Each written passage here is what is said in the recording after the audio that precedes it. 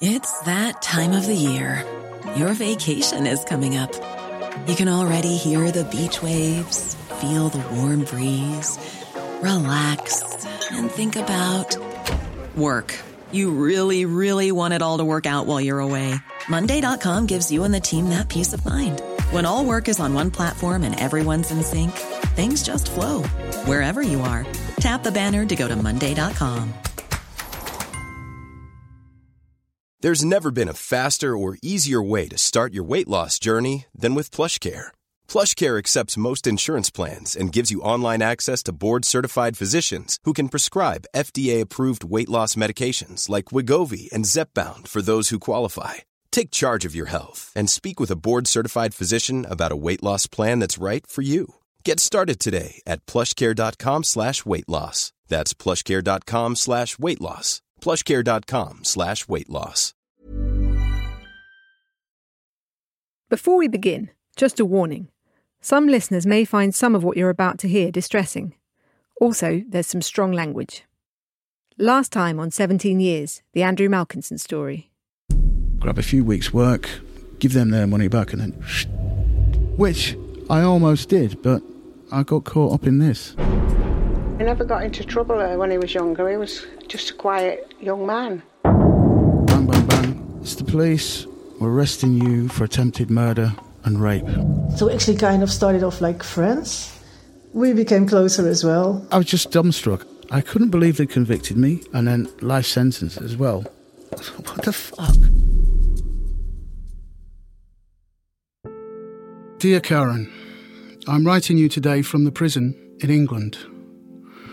The worst situation I could imagine. I don't know if you know yet, so I'll tell you. I was found guilty, unbelievable, of the crime of a rape against a woman I've never seen before in my life. That's the voices of Andy Malkinson and Karen Schumacher, Andy's former girlfriend. The letter they're reading was one Andy sent her from prison after he was convicted of rape in 2004. It was a serious crime because whoever did it beat her badly.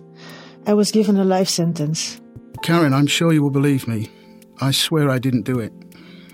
They got the wrong man. You know yourself I could never do such a thing. I might not be the most perfectly wonderful guy, but I do not deserve this. I'm utterly innocent. I shall continue to fight to prove my innocence for as long as it takes. I'd like to hear from you, Karen, to know that we still are friends. With love. Andy.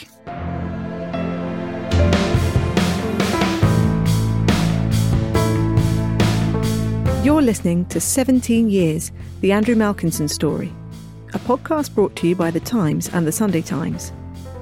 I'm Emily Dugan, a reporter at The Sunday Times. This is a series about how one man spent almost 2 decades in jail for a crime he says he didn't commit. Despite trying repeatedly to clear his name, he remains a convicted sex offender. But now, we've uncovered new evidence which casts doubt on the verdict and the criminal justice process.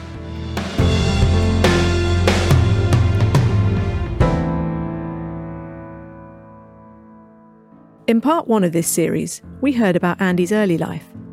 A guy from Grimsby who started work on the docks at 16, who had a love of the night sky and also liked to travel, hopping from one casual job to another.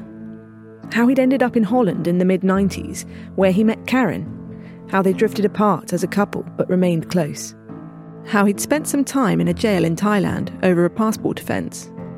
But then, at the age of 37, just a few weeks after returning to the UK, he was arrested on suspicion of rape and attempted murder. You can't process it. You can't process it. You're like, what? I'm with Andy in the bedsit he's living in following his release from prison last year after spending 17 years in jail. But he's out now.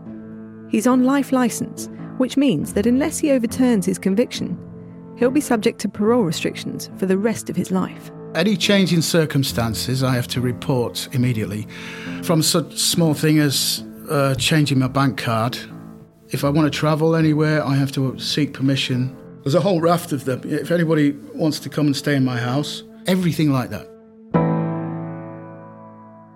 Today, we'll look back at the case against Andy and reveal that two of the witnesses who were portrayed as honest turned out to have long criminal records, and speak to an investigator who believes the police and the justice system have let Andy down.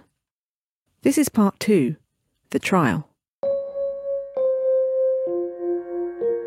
What I'm about to describe is graphic, so if you don't want to hear it, you may want to skip ahead a couple of minutes. In 2003, the UK would invade Iraq. To show at the moment of decision that we have the courage to do the right thing. Tony Blair's Labour government made the case for war in March that year. That same summer, the UK, like the rest of Europe, was experiencing a heatwave. An exceptional summer, but today temperatures soared higher than ever before. In France, almost 15,000 people would die from it. Are expecting the highest ever recorded temperatures in the south of France this... Back in the UK, on Friday the 18th of July, 2003, in Atherton, a small town in Salford in Greater Manchester, a woman had been drinking for several hours. She was at a barbecue with her boyfriend at his parents' house. She and her boyfriend ended up having a row. At about 2:30 on the Saturday morning, she decided to walk home to a place called Kersley, which was roughly 6 miles away. So she set off. Then just before 4:30 a.m, she texted her boyfriend. She said a man had threatened her, saying, "Come into the bushes, I have a gun pointed at your head." She carried on walking. Then a man followed her, walking behind her, his shirt flapping open to show his chest. By this point she was on Cleggs Lane, a long single carriageway road that goes over the M61 motorway. She was a mile or so from home when she was grabbed from behind, forced to the ground and throttled, the attacker pressing his thumbs into her neck. When she pleaded with him and told him she had 2 babies, he only pressed harder. She remembered scratching her attacker's face with her left hand before falling unconscious. When she came round, she was bleeding and bruised. Her cheekbone was broken and one eye was too swollen to open. She couldn't remember if she'd been raped, but a medical examination confirmed it, and one of her nipples had been partly severed. That night, Andy says he never left home. He says he was asleep on his colleague's sofa about 1.5 miles away from the scene of this horrific crime. These are the basic facts of the case. What I want to understand is, could a miscarriage of justice have taken place? And if, like Andy claims, he's not responsible for the crime, how do you clear your name? And who was responsible?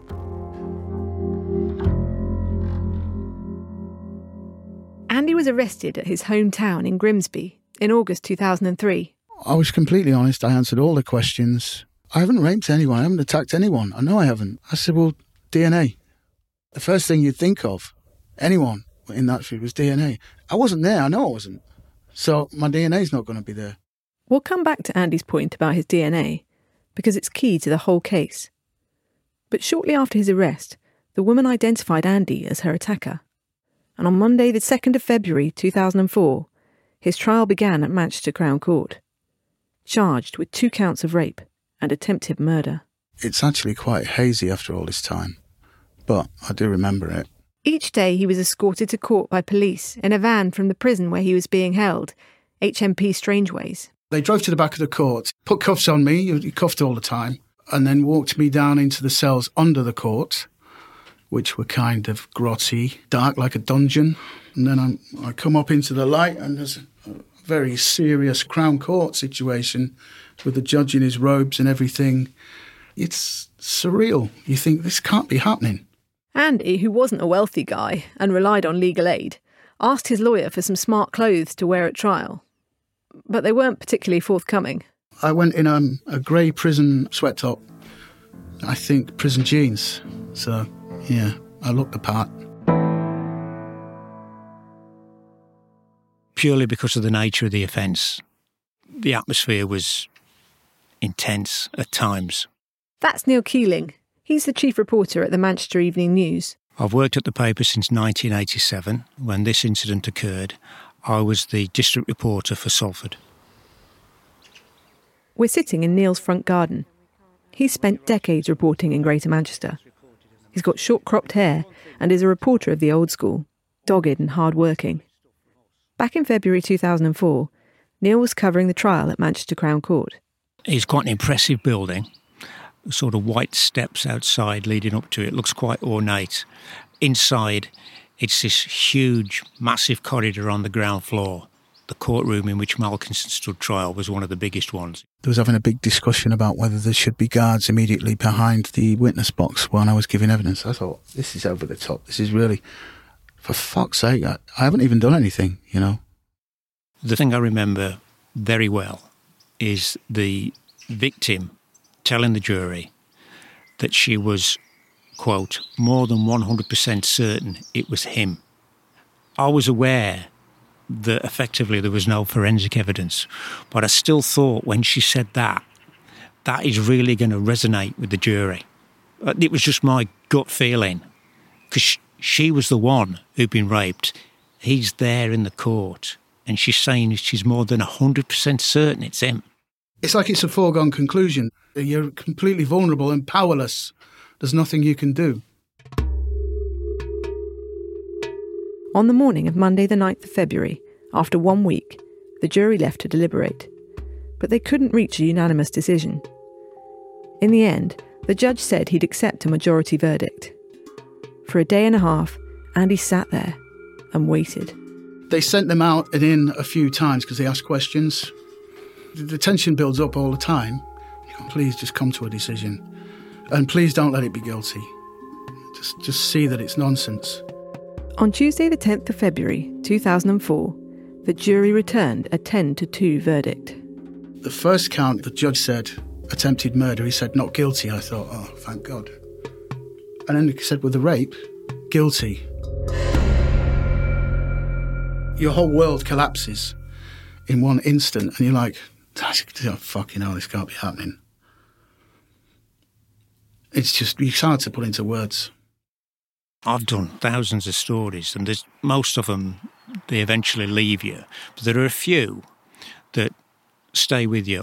Neil Keeling was in the press gallery, watching as it all unfolded. When Malkinson was led from the dock, he looked in my direction. I'll never forget the expression on his face. It was a mixture of both pure rage and bewilderment when he was taken out. I was taking it all in and looking around and thinking, you people are all out of your fucking minds. Can't nobody see that this is just absolutely off? It's completely nuts. But the reaction of the woman who had been raped was unequivocal. I remember her shouting yes when the verdict for the rape came back, and she started to cry. And then after the verdict, I think it must have been via the police, the victim gave us a statement in which she said she was, quote, glad that monster has been locked up. Andy was given a life sentence. I just couldn't believe what was happening. From the moment that I was arrested, it seemed to get deeper and deeper and deeper, and I couldn't find a way to prove my innocence. I couldn't find a way to demonstrate I was telling the truth. Thinking back to that moment as he was led from the dock in 2004, Andy remembers, amongst all this bewilderment, having one single thought, one sole purpose, or mission, if you like, of what lay ahead for him. Now, my future is set. I have one task, and that's to prove my innocence. And I devote it. I really did. I thought, this is my task now. So you're not going to get away with this. Yeah. Yeah, you are not going to get away with this. That is when Andy's fight to clear his name began. And one person who's never doubted Andy was his former girlfriend, Karen. I knew Andy wasn't the one who did his crime. That was just clear for me. You kind of think that things will be sorted out, or, things will be cleared, because this is absolutely not right. If Andy is to clear his name, he's learnt now that it won't be easy. Back in 2004, the key elements of the case against him were that the prosecution said that he somehow manipulated the scene to make sure none of his DNA was there. The victim had testified against him, saying she was certain he was her attacker. This was backed up by two other witnesses who said they'd seen Andy near the crime scene in the early hours that morning. And there's no doubt that Andy had a transient lifestyle, But this meant he was portrayed as a suspicious outsider, and there was no one in court to vouch for his character. One accusation levelled at Andy was that he'd tried to leave a false trail to make it look like he'd gone abroad after the rape. The picture that the police painted of Malkinson was that he was an oddball drifter. Neil Keeling got a briefing from officers after Andy was convicted. One piece of information that was very interesting was that he had told his flatmate that he was going back to Holland, and he left the flat.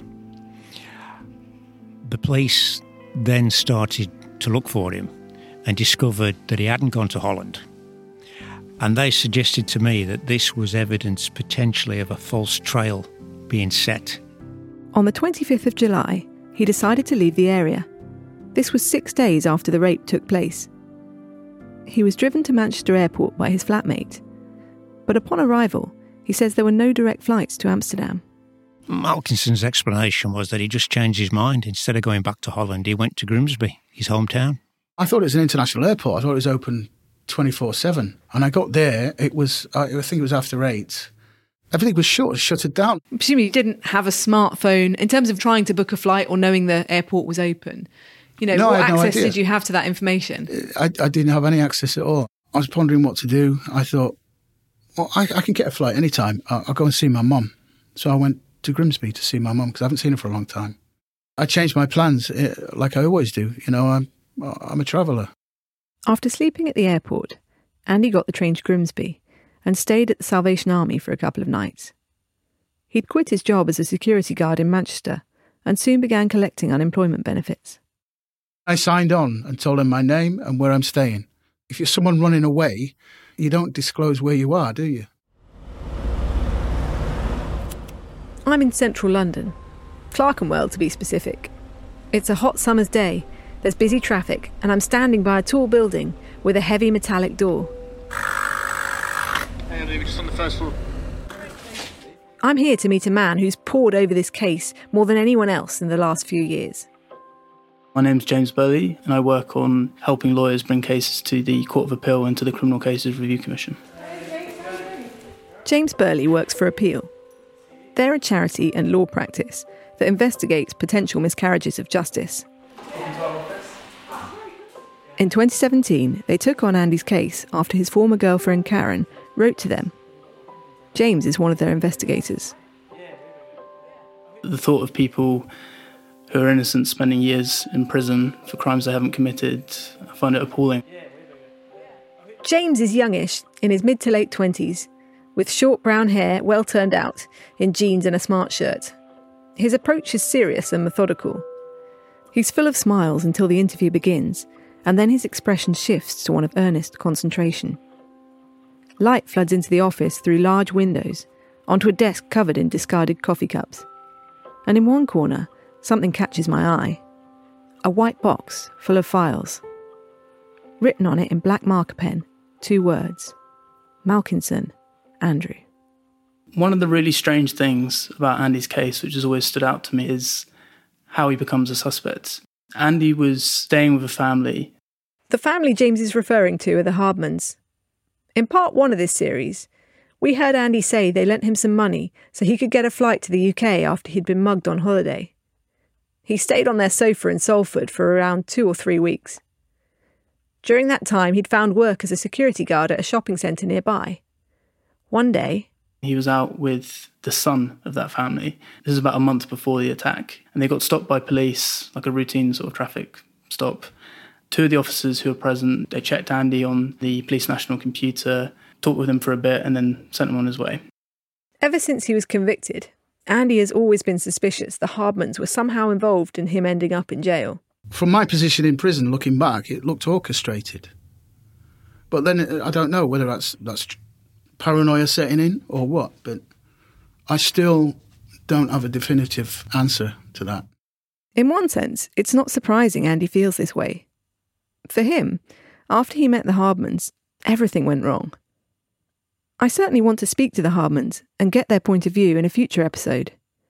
But back to these 2 police officers who stopped Andy that day. It turns out they were the same 2 officers who were first on the scene after the victim had been raped.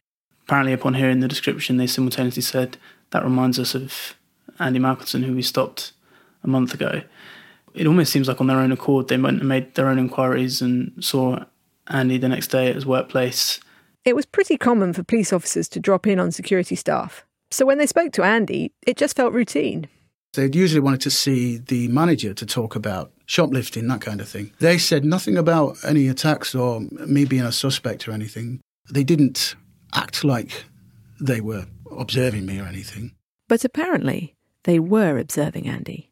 And this makes the next part of this whole interaction very odd. In the victim's account of the attack, she said she'd lashed out and scratched her attacker on his face, causing a deep scratch. Surely, just one day later, the officers would have seen Andy didn't have any markings on his face. They saw he didn't have a scratch, and I don't really understand why it didn't end there. But it didn't end at all. Quite the opposite. Hi, I'm John Witherow, editor of The Times. Thanks to you, we get to cover the broadest and most important daily news stories. To enjoy more remarkable stories every day, subscribe to The Times and The Sunday Times and get 1 month free. Visit thetimes.co.uk/stories of our times.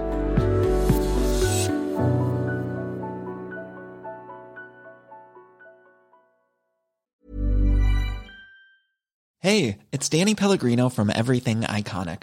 Ready to upgrade your style game without blowing your budget? Check out Quince. They've got all the good stuff, shirts and polos, activewear, and fine leather goods, all at 50 to 80% less than other high-end brands. And the best part? They're all about safe, ethical, and responsible manufacturing. Get that luxury vibe without the luxury price tag. Hit up quince.com/upgrade for free shipping and 365-day returns on your next order. That's quince.com/upgrade. Hey, it's Paige DeSorbo from Giggly Squad. High quality fashion without the price tag. Say hello to Quince. I'm snagging high-end essentials like cozy cashmere sweaters, sleek leather jackets, fine jewelry, and so much more. With Quince being 50 to 80% less than similar brands. And they partner with factories that prioritize safe, ethical, and responsible manufacturing. I love that. Luxury quality within reach. Go to quince.com/style to get free shipping and 365-day returns on your next order. Quince.com/style. Hey, Dave. Yeah, Randy. Since we founded Bombas, we've always said our socks, underwear, and T-shirts are super soft. Any new ideas? Maybe sublimely soft. Or disgustingly cozy. Wait, what? I got it. Bombas. Absurdly comfortable essentials for yourself and for those facing homelessness. Because one purchased equals one donated. Wow, did we just write an ad? Yes. Bombas. Big comfort for everyone. Go to bombas.com/ACAST and use code ACAST for 20% off your first purchase.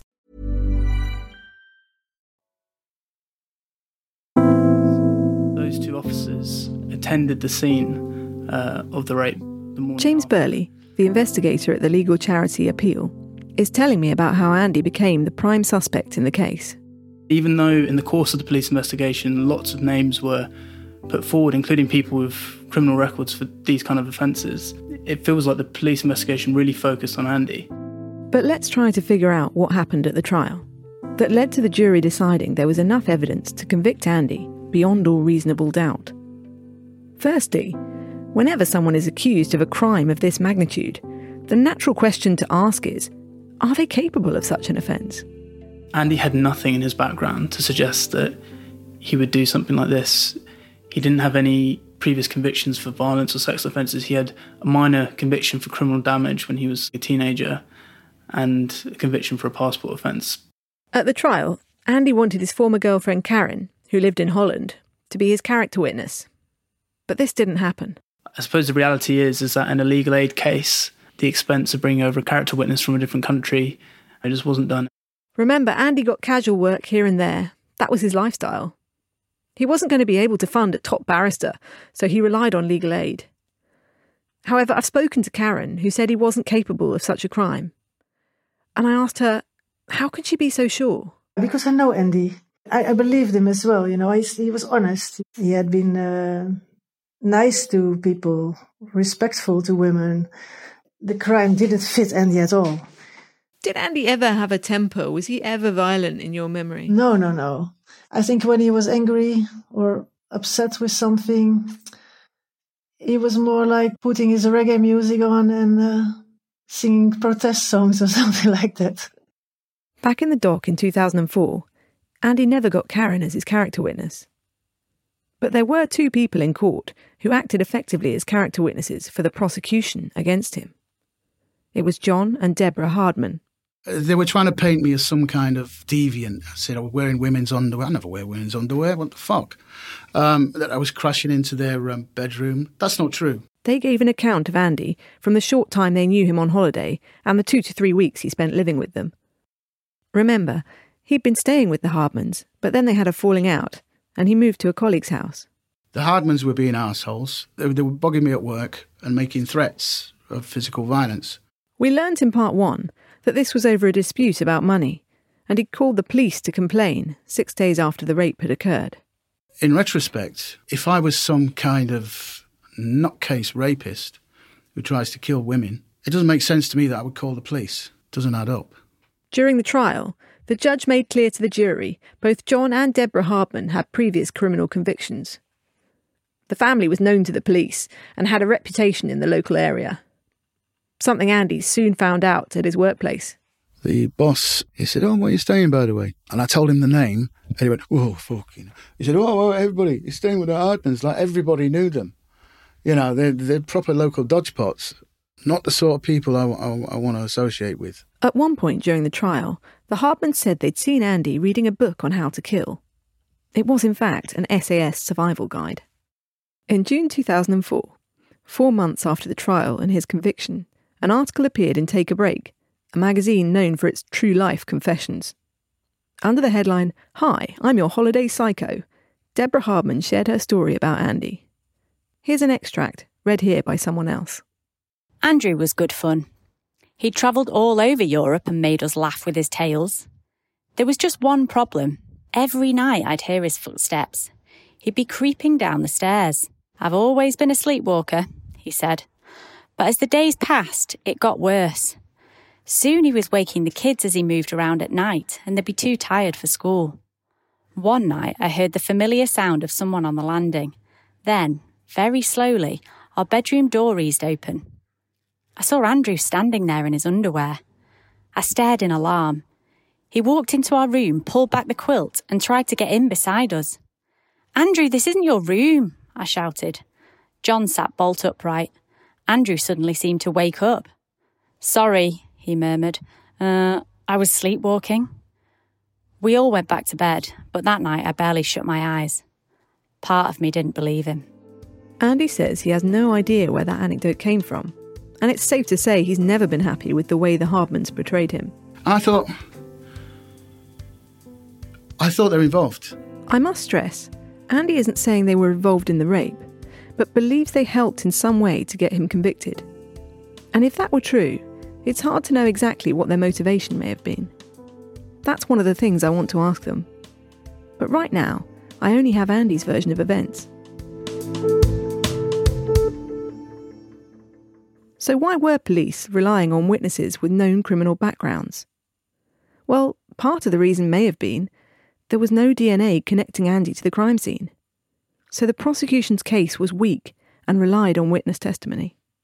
In terms of forensic evidence, police managed to recover traces of DNA which were found on the victim's clothing and body. Nothing matched Andy's. But in an attack as violent as I described at the beginning of this episode, is it even possible none of Andy's DNA would be left behind?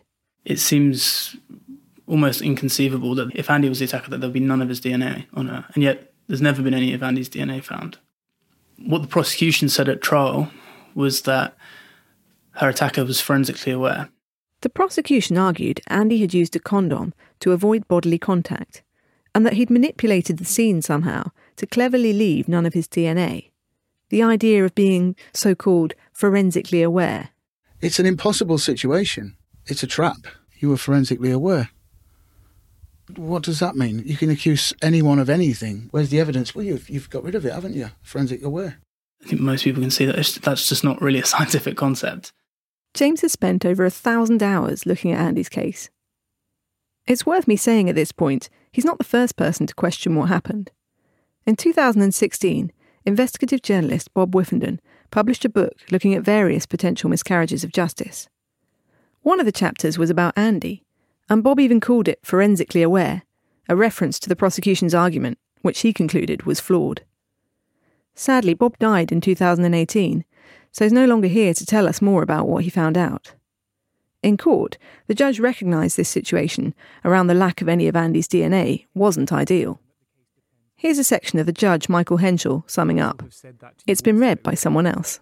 This is not a case where the identification evidence is supported, for example, by forensic evidence, because in this case, there is no such evidence. So in 2017, when Andy had been in jail for 13 years, James got to work on his client's case, trying to figure out if there might be a miscarriage of justice, with witness evidence at the front of his mind. One of the first things he did was approach Greater Manchester Police, asking to see documents related to the conviction. Initially, the force said no, but after a legal challenge, they gave in.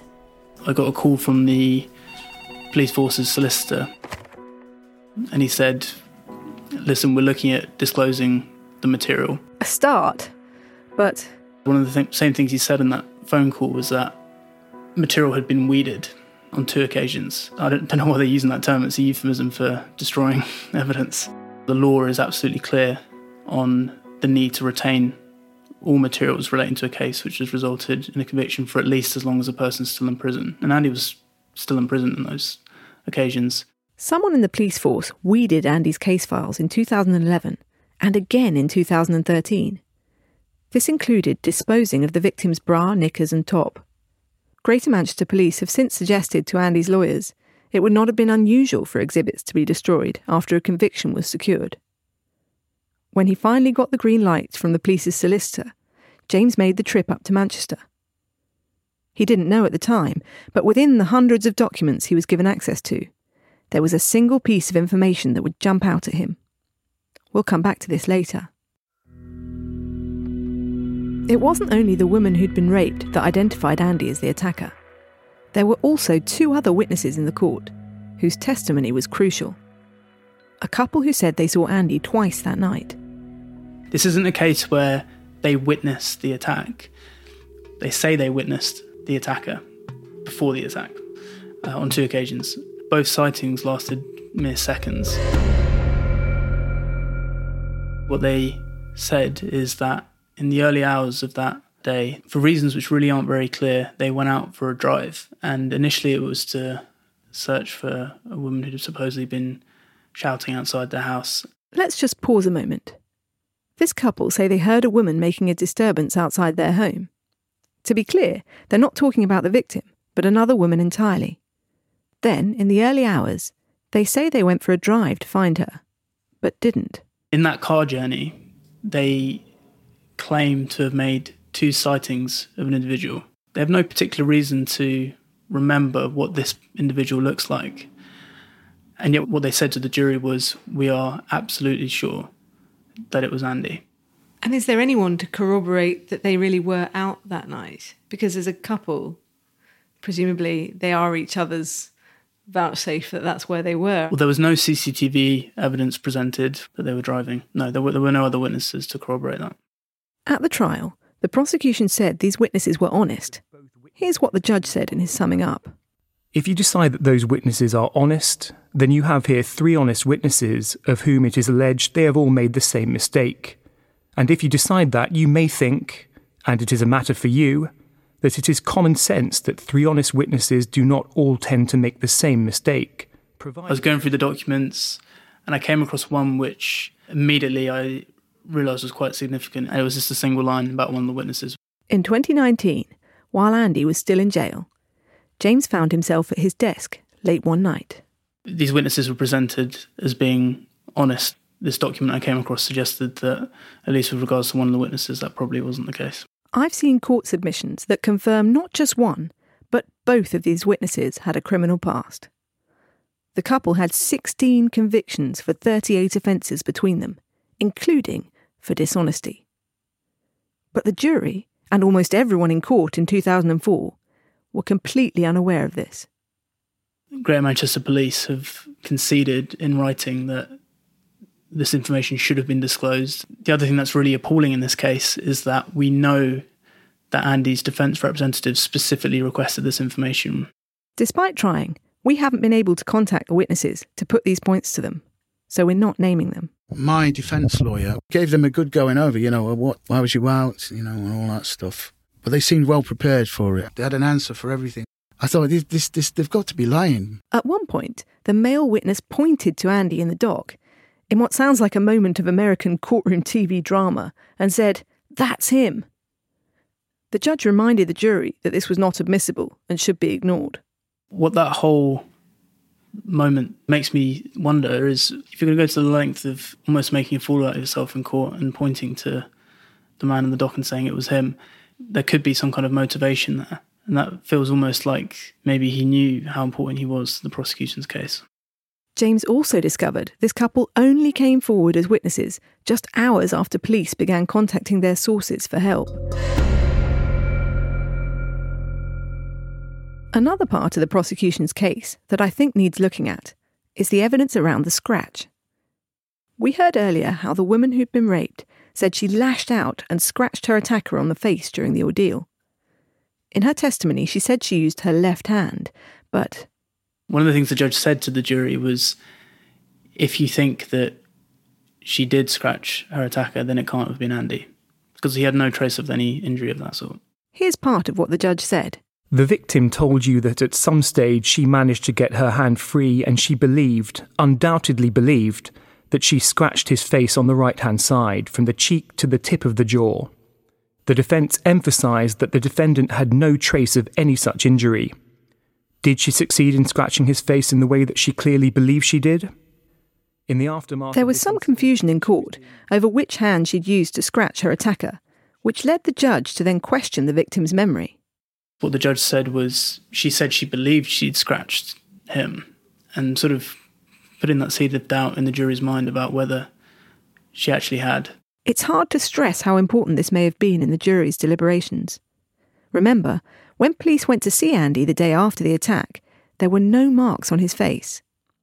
However, if the jury believed the victim may have misremembered this point, then they could conclude the attacker was Andy. So where are we? Andy's now out of prison. He's always maintained his innocence. He served 17 years for a crime he says he didn't commit. He could have got out sooner if he'd told the parole board he was the attacker, but chose not to and stayed in jail. We've pulled out the key parts of the police investigation and what I believe is some of the most unusual and worrying things about this trial. But there were other things that I haven't had time to go into. For example, it turns out Andy wasn't the only suspect. In court, the judge acknowledged that during the investigation, Greater Manchester Police failed to follow up on some suspects who had records far more worrying than Andy's, like convictions for sex attacks. It's not clear why this wasn't done. This is one of many specific points I put to the police in writing, but they say they can't respond at this time, and we'll come to the reasons later in the series. There was also a witness who was supposed to have seen the attacker at the scene. Police told local reporters he was crucial to the case, but he never appeared in court. After Andy's arrest, the female witness, who we now know had multiple criminal convictions, and the victim were driven to the identity parade together. This is a clear breach of guidelines designed to stop witnesses conferring. Not only this, but it took place at 1 a.m.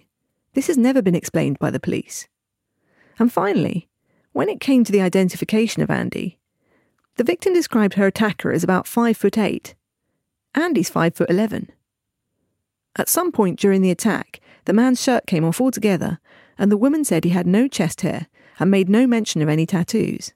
But Andy had chest hair and prominent tattoos down the length of his forearms. It was completely bewildering. I mean, the description and the scratch evidence and everything else, none of it matched me. We've approached Greater Manchester Police for an interview, but so far they've declined. Andy's whole trial hung on witness testimony. As James Burley from the legal charity Appeal says, a big issue in this case is that I don't think it was fully explained to the jury just how cautious they need to be when it comes to people's memories and recollections. Just because someone professes a lot of confidence in their identification, that doesn't necessarily make it true. So if the identification was wrong, how could that have happened? Once you start corrupting and contaminating memory, it's contaminated. It's now become a new memory, sometimes a false memory. Next time on 17 Years, the Andrew Malkinson story. I was able to fight my way through it and survive it. I speak to a woman from a completely different case about how her memory and witness identification led to the imprisonment of an innocent man. After the identification of the photographic lineup, I'm absolutely positive that I got it right. You're suddenly so much more on your own. And I go to the scene of the crime. She was found kind of crawling up this embankment, completely bleeding, battered, in a terrible state.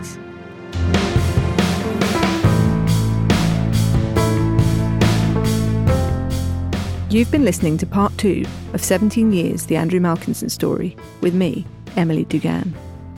It's brought to you thanks to subscribers of The Times and The Sunday Times. The series is written by me and Will Rowe.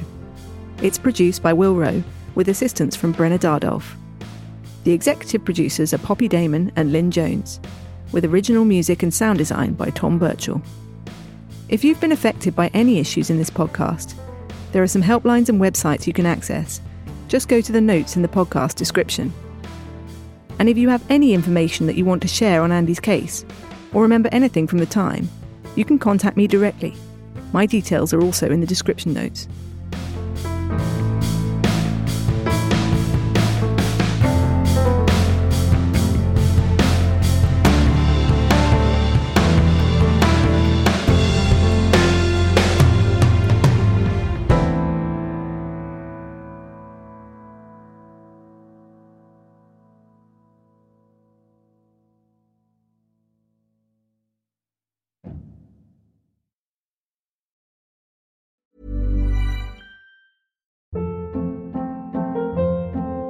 Hold up. What was that? Boring. No flavor. That was as bad as those leftovers you ate all week. Keke Palmer here, and it's time to say hello to something fresh and guilt-free. HelloFresh. Jazz up dinner with pecan-crusted chicken or garlic butter shrimp scampi. Now that's music to my mouth. HelloFresh. Let's get this dinner party started. Discover all the delicious possibilities at HelloFresh.com. Planning for your next trip? Elevate your travel style with Quince. Quince has all the jet-setting essentials you'll want for your next getaway, like European linen, premium luggage options, buttery soft Italian leather bags, and so much more. And is all priced at 50 to 80% less than similar brands.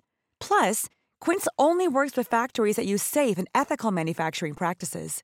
Pack your bags with high-quality essentials you'll be wearing for vacations to come with Quince. Go to quince.com/pack for free shipping and 365-day returns.